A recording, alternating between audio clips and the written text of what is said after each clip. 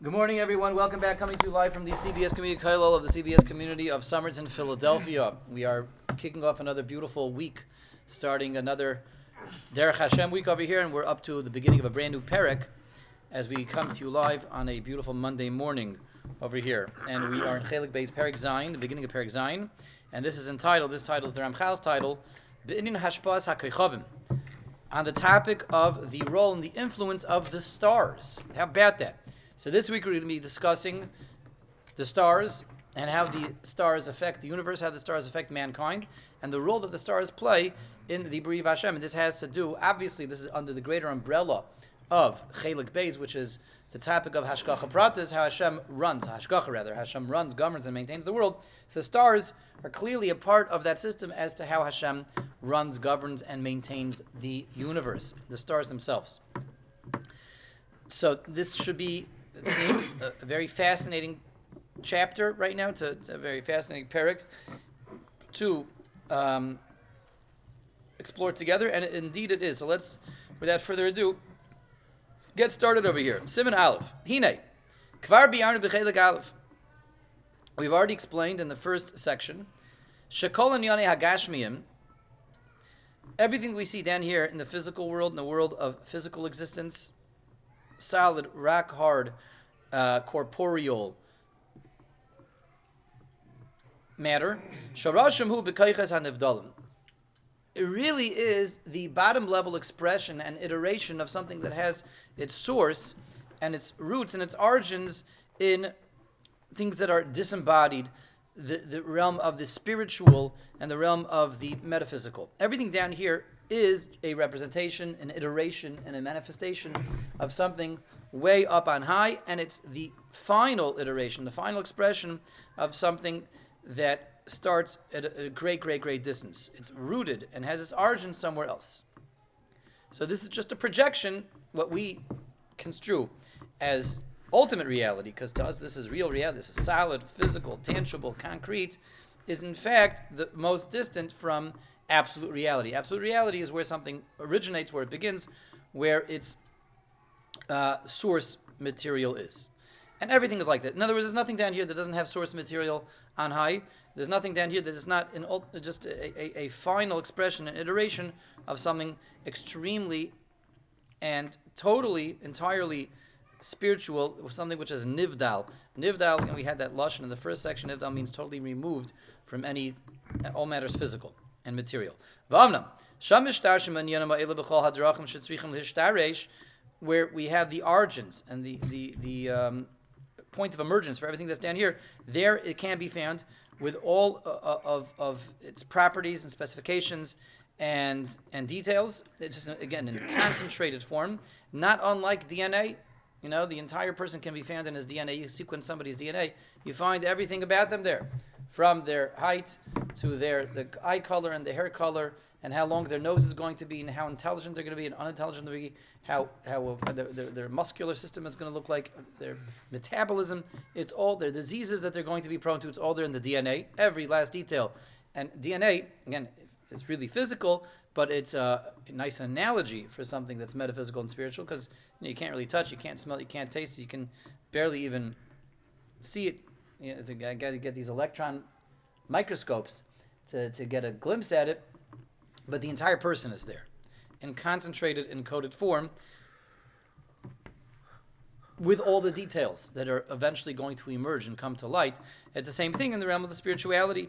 The sharashim for everything that happens down here is not just there in elemental form, in basic form, but in detailed form as well. All the details are also up there. That's what the Ramchal is trying to stress.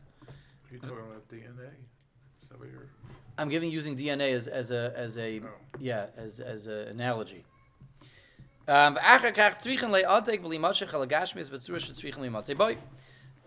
that elemental root where it's there in concentrated form unto all of its details, it has to be relayed, it has to be transferred and propagated, step after step, level upon level, and iteration upon iteration, until it finally comes out here in a level of, in a form rather, of physical existence.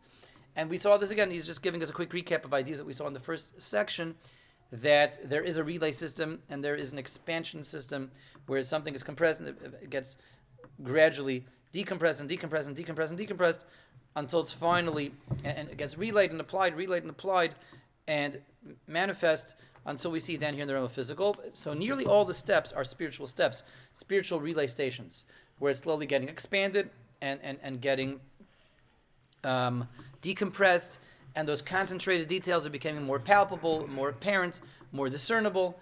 But nearly all the steps of this innumerable, vast system of being relayed are all spiritual. There's only one step which is physical, and that's the final step down here. When we come to our existence, rock solid reality down here, that's the only step of the journey that is a transfer from spiritual to physical. So everybody understand that this is very key and clutch and important to the parak that we're emerging upon right now, that there are vast amounts of innumerable, uncountable, unfathomable steps of station to station to station where the DNA becomes expanded and interpreted and decompressed and takes on more form and more substance.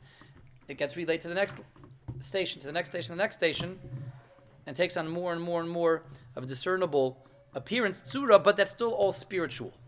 Kayach to kayach to kayach to kayach to kayach to kayach. It takes more and more, coalesces and crystallizes. It's still all spiritual. There's only one step of the whole process, which is from spiritual to physical, and that's down here. Once it's physicalized and actualized down here, that's it. There's no more physical to physical transferences anymore. It's only one. Okay. For this purpose, the purpose of the transfer and the actualization, concretization of taking the spiritual construct and map and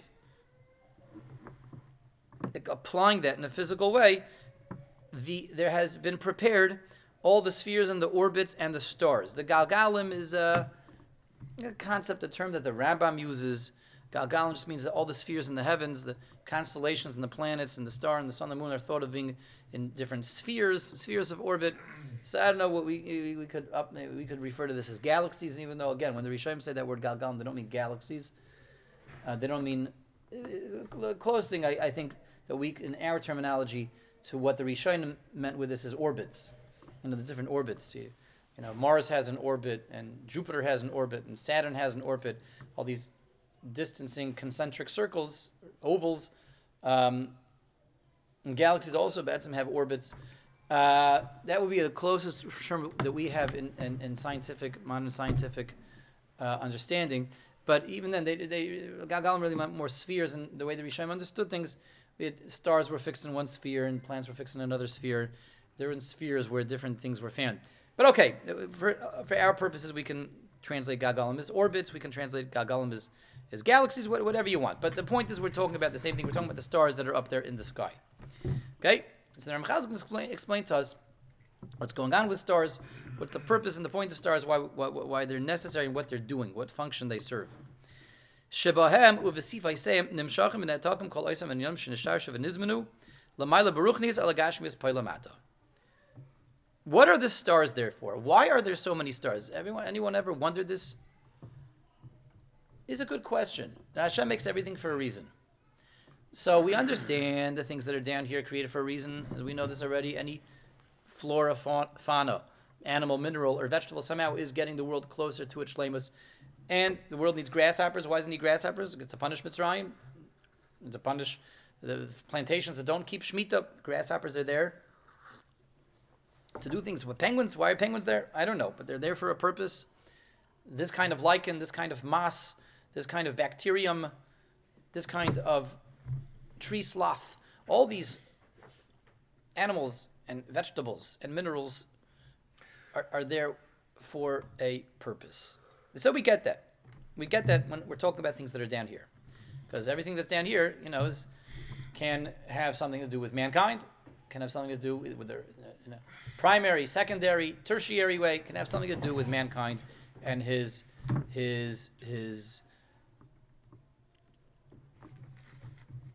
quest for shleimus. But what about everything that's up there?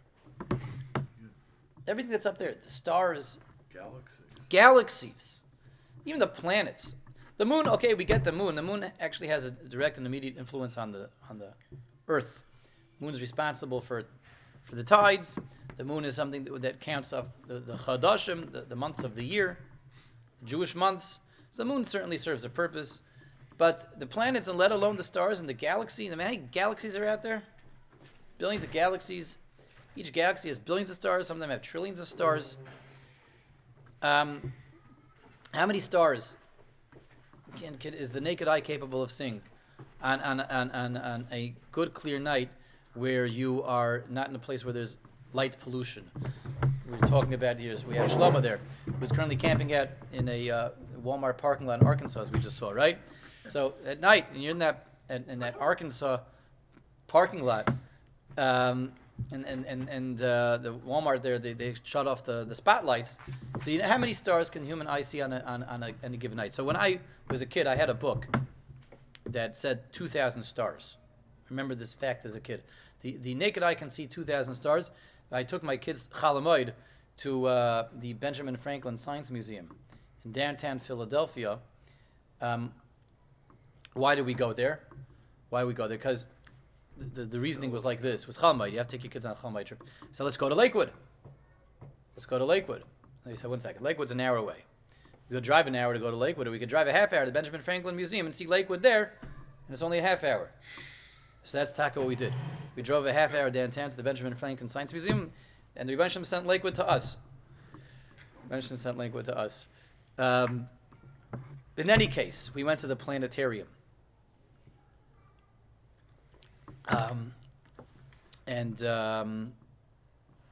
There they announced at the planetarium. They said during this planetarium show, they said that the human eye can see 3,500 stars on a clear night. Okay, so either there's a dispute over here, the machlekes, or the facts have changed. When I was a kid, it was 2,000, and they said in the Benjamin Franklin Science Museum that it's 3,500 stars you can see, but that's already quite a lot of stars. See 3,500, and we know that's a drop in a molecule in a drop in the bucket in the ocean of the amount of stars that are really out there. And the understood question, unspoken question over here is, my haide kaman, why did Rebbe Shem make so many stars? These galaxies, no one's ever going to get to these galaxies. We're never going to reach them. And the closest galaxy is like 4 or 5 light years away. So if you travel the speed of light, you'll get there in 4 or 5 years. So light gets there in 4 or 5 years. But human beings can't go that fast. They're never going to be able to go that fast. And even the planets, the furthest planets in the solar system, way too far. It takes hundreds of years to get to the furthest planets. And forget about it. The stars. We're not exploring these places. We're not going there. We're not getting anything from them. We barely get any light from them. And you get light from 3,500 of them. And the rest of them we get garnished. So why did the Rebbeinu Shalom make so many stars? And the more scientific progress we make, the more stars we discover, the more galaxies we discover, and the more stars within these galaxies. It can't all just be there for the government to pour billions of dollars into all those billions of stars. It can't just be there to waste taxpayers' money. Why are all those stars there? These stars were around before NASA. They were around before the space exploration program. Why on Earth? And why in all the galaxies HaKadosh Baruch Hu makes so many stars? What are they doing for us? Not getting anything out of them. We're never going to get anything out of them. So the Ramchal says a fascinating idea here. Zok the Ramchal. Shebohem uvesivuveihem nimshachim v'ne'atakum kol oisem en yonim shenishtarshu v'nizmenu lamala beruchnius elagashmius poilamata. The stars are responsible for that final transfer of ruchnis to gashmius, of what everything is going to look like down here, which is ultimately just a manifestation of a source existence, source matter, and a concentrated ruchnis existence, which transfers from kayach to kayach to kayach to kayach to kayach to kayach, and gradually gets more expansion, gradually gets more development, gradually gets more decompression, and it goes from step to step to step to step until finally the final step we said. That last and final step is from ruchnis to gashmius, and there's only one of those. The stars are responsible for that final transfer. The stars are there to effect that final transfer from spirituality to physicality, to receive from the penultimate step, the second to last stage of ruchnius, and that transfer of interpreting and applying and manifesting the details of every item in creation over here as it's being received from the final level of Ruchnius and transferring that into Gashmis, that's what the stars are doing. One moment. And everything gets avekgestellt over here, gets set up and established and manifested in the proper way, in the way that it's supposed to look. That's what the stars are doing. So there's immediately a lot of questions over here. How are the stars doing that? And weiter, why is it necessary to have stars to do that? These are two questions. Why is it necessary, Nochamol, to have the stars doing this? And B, how are the stars doing this? But on the we have these two questions which have to be addressed before we wrap this paragraph up for the day. But at the same time, without knowing the answers to those two questions, how are they doing it and why do they need to do it? Why can't it just be, again, transfer to transfer? If it's stars, you need stars. Just to explain the question of how are the stars doing it, what's meant? What do I mean when I ask how are the stars doing it? What are stars really? You know, the Ramchal is excitedly talking about all the stars, and the stars are responsible for the final transfer. So science tells us, modern scientific, not just thought, but discovery tells us, we know this through spectral analysis. So what are stars really? Balls of light. Gas. Balls of gas that are on fire, that produce light. Okay? Close enough. The light that's coming is as a result of nuclear fission, right? Fusion. Nuclear fusion that's going on. I think I got it. So if I'm wrong, someone will correct me, hopefully out there in Zoom space or WhatsApp land. I'll get some angry comments. But I think it's fusion, right, Arthur? Okay, if I'm wrong, then it's Arthur's fault. Right. But so the balls of gas, of which there's these gases that are being fused together and releasing exorbitant, copious amounts of energy and light and heat, etc. That's what stars are. So they're not even rack. They're not even they're just balls of gas. How exactly are the stars making a transfer from Ruchnius to Gashmius? See, if we were living here like 400 years ago, someone could have convinced us that every star, these are really angels up there. That's why they twinkle, twinkle. Because angels twinkle, right? Angels twinkle, stars twinkle. But we know this is incontrovertible. They have analyzed, the wavelengths of light that are coming from these stars. They know exactly to a T what is the composition of every single star. There's something called the spectral analysis, which they do based on analyzing the light. Different chemicals release different patterns of light, and it has to. And by analyzing the light that comes from every star, you know the chemical composition of every single star. A famous astronomer once said, I don't know who, but he said, we know more about the chemical composition of the stars than we do about the medicine that is in our medicine cabinet, drugs in our medicine cabinet, which is true. These things have hundreds and hundreds of different weird chemical molecular compounds. The stars are pretty straightforward, and they know, just look at the light, you know exactly what's tutzach in the stars. So that's the first question. How are the stars doing? These stars, these balls of gas, how are they making that transfer? But why is it necessary to have stars? The Ramchal is trying to explain to us why we need these stars. He's saying they're there to make that final transfer. Why is that, again, necessary? Up until that point in time, it was sufficient just to have kaiches and kaiches and kaiches. Why is the final transfer from Ruchnius to Gashmis require stars? We'll get to both of these questions. But what we have immediately, though, an answer to, the immediate clarity that we have is, why taka are there billions of galaxies and billions of stars? More light. Most of them we don't get any light from. So why we asked our starting question, we know why Hashem made cucumbers. We know why Hashem made sea urchins. We know why Hashem made giraffes. These things are immediate. We interact with these things. They're down here in our Welt. Why does Hashem make all these things that we're never going to see, we're never going to perceive, we're never going to travel to, we can't see without these telescopes? You're never going to get anything out of them. Why does Hashem make so many of them? Billions upon trillions of stars. Why? Because there's billions upon trillions of things that are in motion all the time down here, and each of them need a relay point, a transfer point, to create the proper manifestation of everything that's in existence down here. That's why there's so many stars. So every star and every combination of stars, every combination of astrological signs, with the planets, with the galaxies, every alignment is there to determine another aspect of physical existence down here, from the sea urchins to the cucumbers to the giraffes and gazelles and every human being in every nation. That's why it seems to be an infinitude of stars. The more they turn these telescopes over, the more they're always discovering new galaxies. They don't really know how many stars there are out there. They're always discovering new galaxies as they get more and more powerful telescopes. They see more galaxies with more stars and more galaxies and more stars. And that's exactly the Vart, because every star is there to be combined with other stars and other galaxies to be the relay point for everything that happens down here. So what happens down here is clearly quite complicated. There are 7 billion people in existence, and all the animal, mineral, and vegetable life that's in existence, and everything has to be an expression, a manifestation of that transfer of Ruchnis to Gashmis, which is coming via the stars. That's why there's so many stars. And it's so complicated and so vast and innumerable because down here, the system is so complicated and vast and innumerable. Very geschmack. That's why there's so many stars. Everybody got that? Okay, let's read a few more lines. And then we'll try to come back to our first two questions. How is it happening through the stars? And why are the stars necessary? Why do I need the stars? Up until that point in time, Kaiches were sufficient. The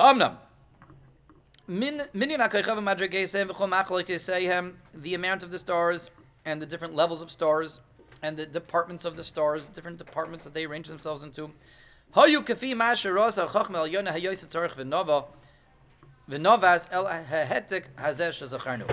amount of the stars, the different arrangements of these stars, already he's talking about the signs of the zodiac, the mazalas, and then we would say the galaxies and the planets, all the different combinations and alignments they can be in, is based on HaKadosh Baruch Hu's perfect system of arranging these things as is necessary and appropriate, and again perfect for them governing and relaying to Hashem's world down here. All the information is coming from above.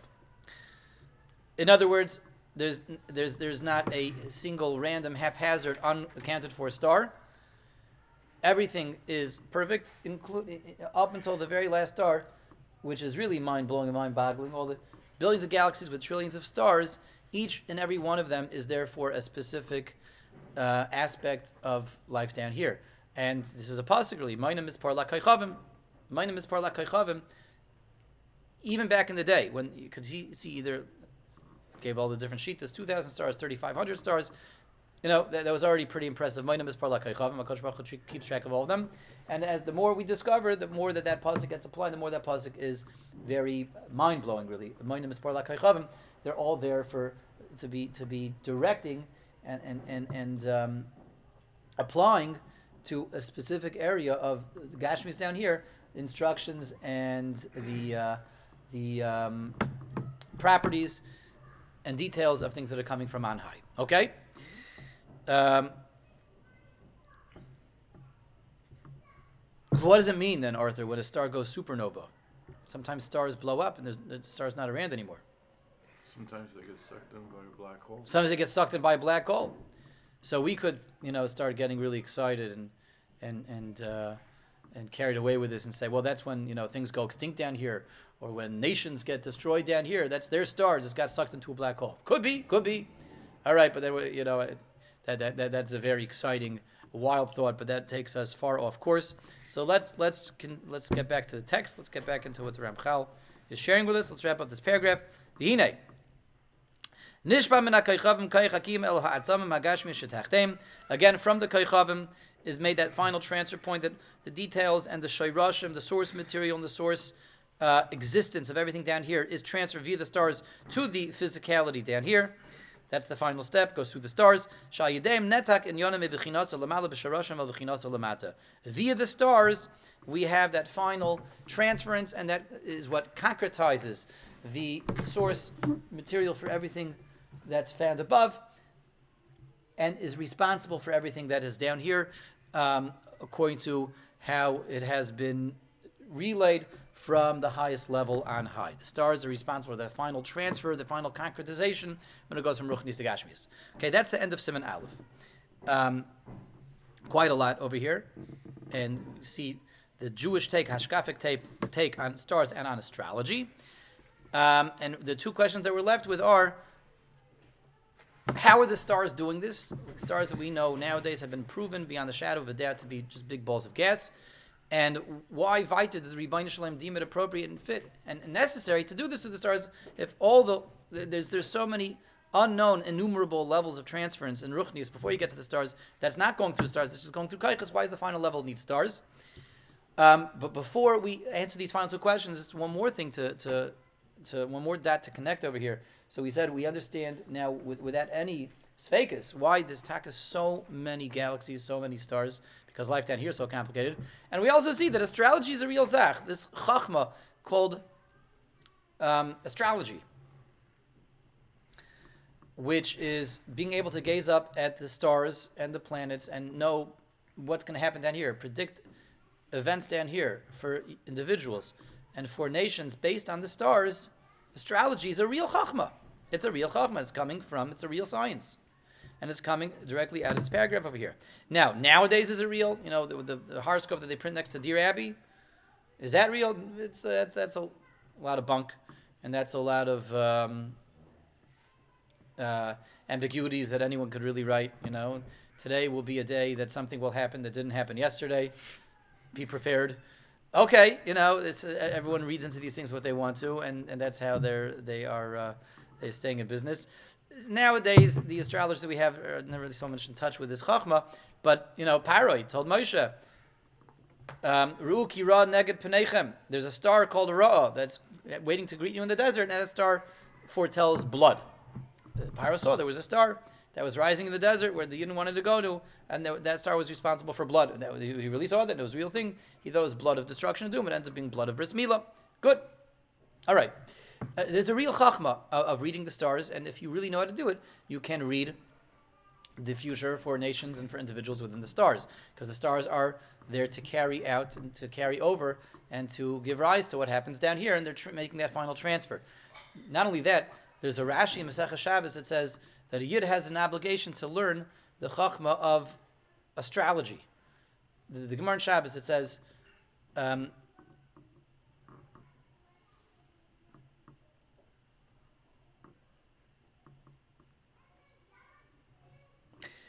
Kleisel is described amongst the nations as an Am Chacham V'Novain. The pasuk in Veschanan says, Am Chacham V'Novain. The nations look at us, describe us as wise and a wise and perceiving nation. And the Gemara says that a Jew has to learn the wisdom of the stars, and that's what the Goyim are impressed with. It's a Machlekes Hashem. What does it mean, the wisdom of the stars? It means astronomy or astrology. Astronomy just means knowing when to predict lunar eclipses and solar eclipses and knowing the zodiac signs and just having an awareness, having that knowledge. Astrology means knowing how to make predictions. So Rashi actually learns that Yid has to know astrology. Other Rishonim say astronomy. But either way, the chachma of astrology is a real chachma. Our two questions, though, are how the stars and why the stars. In terms of how the stars, the obvious answer is we're not talking about the balls of gas. We're talking about the star that represents that ball of gas. Every star has a star. The star of the star. Every river has a angelic agent that is there appointed over that river. That river that's down here has an angel behind it. The mushrooms have angels behind the mushrooms, and the cucumbers is an angel that speaks for the cucumbers. And there's an angel, a kayach, a malach behind every star. So that's the first of all. We're not talking about the balls of gas. We're talking about the malachim that are linked, specifically one malach to every ball of gas. That's who's making that final transfer. And the stars are really just a readout of what the malachim are doing. Okay, that's the answer to the first question. A very straightforward one. We see the stars as a readout of what the malachim are doing in that final transfer. But why the stars? Why up until that point in time we don't need stars to be linked to these malachim, to be linked to these kaiches rather? And in fact, the final point of transference, we do need stars. What's the vart? Why do we have to have stars at the final point of transfer, but we don't have to have them at any other point of transfer? And that is the question of the moment, Rabbi Yisai. That's the question. Yes. So the answer is like this. Beautiful answer, but a very yesodistic answer. And it has to do with the difference between that final transfer and all the transference points before that. What's the difference between that final transference point that the Kaychavim are standing behind and all the transference points before that? What's the difference? So, if anyone has been listening and paying attention and following along, they will know the answer to this question. I spaced out when the question was asked. What was the question again? How many stars are there in the observable galaxy? 2000. No, that wasn't the question. The question was, 35. the question was, what's the difference between the final transfer from the stars to us and all the points of transfer before the stars? That wasn't nice. I'm sorry if I say.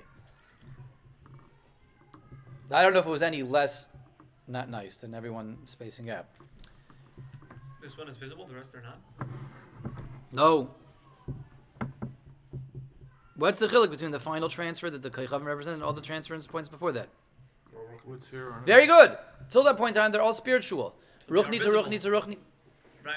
If that's what you meant, that's what you should have said. Sorry. Up until that point, it's all Ruchni. Ruchni to Ruchni to Ruchni to Ruchni to Ruchni. Spiritual to spiritual to spiritual to spiritual.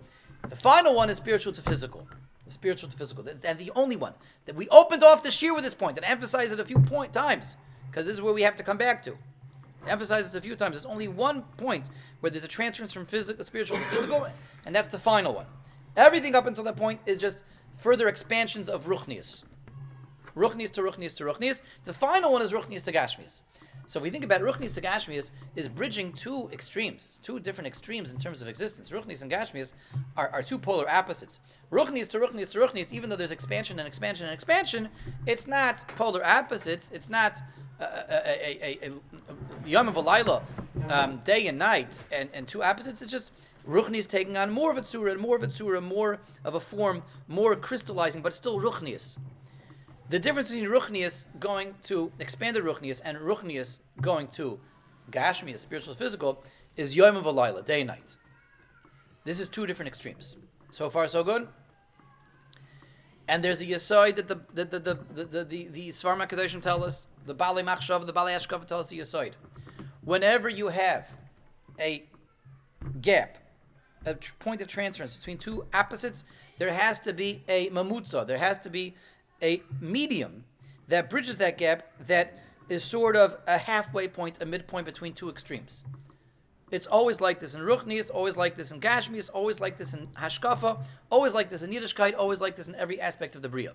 Two opposites, two different extremes, always have to have a mamutza, have to have a mamuzog, something in the middle that is facilitating that transference. And there's a Vilna Gaon that goes about this at length and just gives different examples of two opposites, and you have something in the middle. The Gaon says a few. He's not talking about this over here, what we're talking about, but he says this elsewhere. He says, "Lamashal, you have in physical existence, you have Eretz Yisrael, which is one extreme, which is the Eretz HaKodesh, which is a holy land, and you have Chutz La'aretz, which is mundane. You have the holy and the mundane. There has to be some mamutza, something in the middle that bridges the gap between Kedushas Eretz Yisrael and the Chol of Chutz La'aretz. He says that's the Aver Hayarden. That's why there's a concept called Aver Hayarden. The Transjordan is the mamutza. Says the guy, what's the mamutza between Yisrael v'Amim? There's got to be a midpoint between Klal Yisrael, which is where the Am Kadosh, and the Goyim, which are Adam Rishon La'achar Achet. We've seen in the Ramchal. The mamutza is Yishmael, says the Vilna Gaon. Fascinating idea. That's right. Yishmael, who get a bris milah, they have a chelik in Eretz Yisrael, sort of. Okay. V'chulei. Every two extremes always has to have a mamutza. Ruchnius to Ruchnius to Ruchnius are not two extremes. All the vast innumerable steps of iterations of the Shairashim taking on more of a form, more of a tzura, have less to bridge, less of a gap, because it's not two extremes. When you go from Ruchnius to Gashmius, the final transference point, there's got to be a mamutza, some middle ground that's sort of Ruchnius, sort of Gashmius, not 100% physical, not 100% spiritual, but can bridge that gap to allow that transference point to happen. And that's what the Kaychavim are. The Kaychavim are this mitzias, this reality that is the mamutza, the midpoint that bridges the gap between Ruchnius and Gashmius, spirituality and physicality. That's why we need the stars. And that's why the final transference point is facilitated via the stars. That's why we need the stars to carry off, to effectuate that final transference, because the stars really are that midpoint. They are ostensibly physical. We can observe them. We can see some of them, and even those that we can't see with our naked eye, we can see through telescopes. We can analyze their chemical structure, Yet we can never touch them, we can never interact with them, we can't have anything to do with them. We don't really get anything from them. We see them, we can guide our boats by them at night, but we're not getting any heat from them, we're barely even getting any light from them. They're certainly not tangible to us. Nothing, we can't grab stars and bring them down, do anything with them, pocket them and sell them and mine them. And we're never going to reach them, we're never going to get there, we're never going to send spaceships there, never, ever, ever, ever, ever. So from that regard, in that aspect, they are something that approaches spirituality. Spiritual in that they're intangible. So this is the mamutza between Ruchnis and Gashmias, and that's why it has to be transferred via the Koichavim to have that mamutza, to bridge that gap between Ruchnis and Gashmias, which is what happens at the final step. Good. That's quite a lot to digest, quite a lot to chew upon Rabbi Yisrael at Marinite, and that is where we will stop for today. Tomorrow we continue with Beis, and everyone should be blessed and wise. I think the stars